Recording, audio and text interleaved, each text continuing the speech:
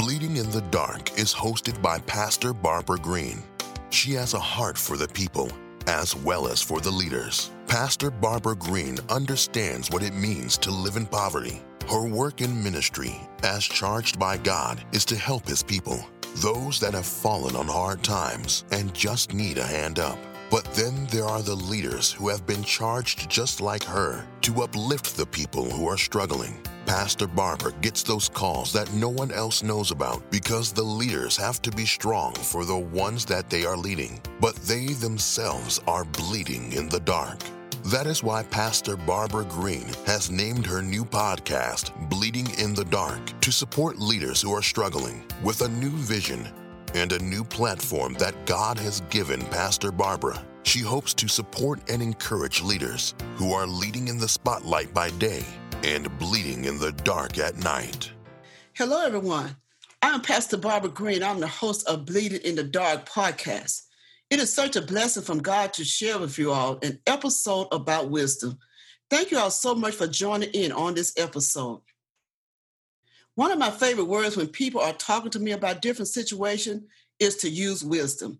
We all have made bad decisions because we did not use wisdom, or perhaps we had no idea what wisdom was. Wisdom is the quality of being wise, the ability to discern or judge what is true, right, or lasting. Discern means to make out, pick out, or distinguish something. Discerning has to do with being able to see or hear something. If you need wisdom, ask God.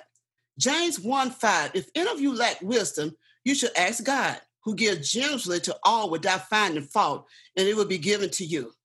When God gives wisdom, He doesn't go back and check our records to see who made bad decisions, but He gives wisdom to us without finding fault. Wisdom is the principal thing. Therefore, get wisdom. And with all thy getting, get understanding. Wisdom is so important in our lives. When we make wise decisions, this can prevent situations from getting worse. Godly wisdom comes from God. This is the wisdom which begins with the fear of the Lord. This is not the fear when you are afraid of someone, but the fear of God means to reverence, respect, and honor God. Truly, we should want to live a life that is pleasing to God. What is the result of godly wisdom?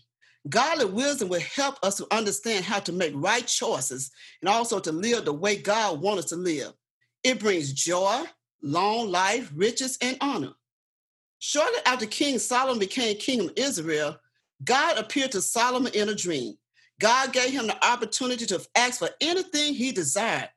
Solomon knew he wasn't equipped to be sitting on his father's throne leading God's people. Solomon asked for wisdom. Solomon did not have a problem asking God for wisdom on how to lead his people.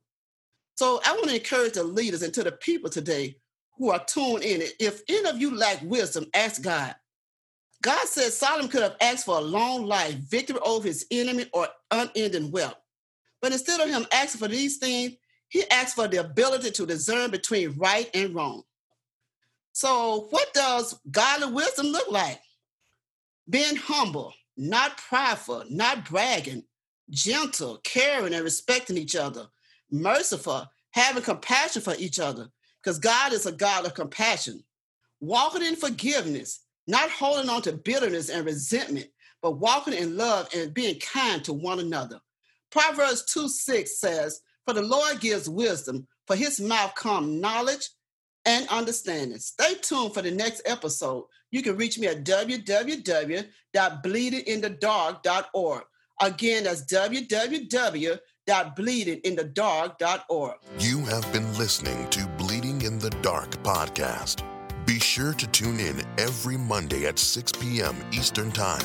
If you missed an episode or would like to share this episode with someone else, you can go to www.bleedinginthedark.org.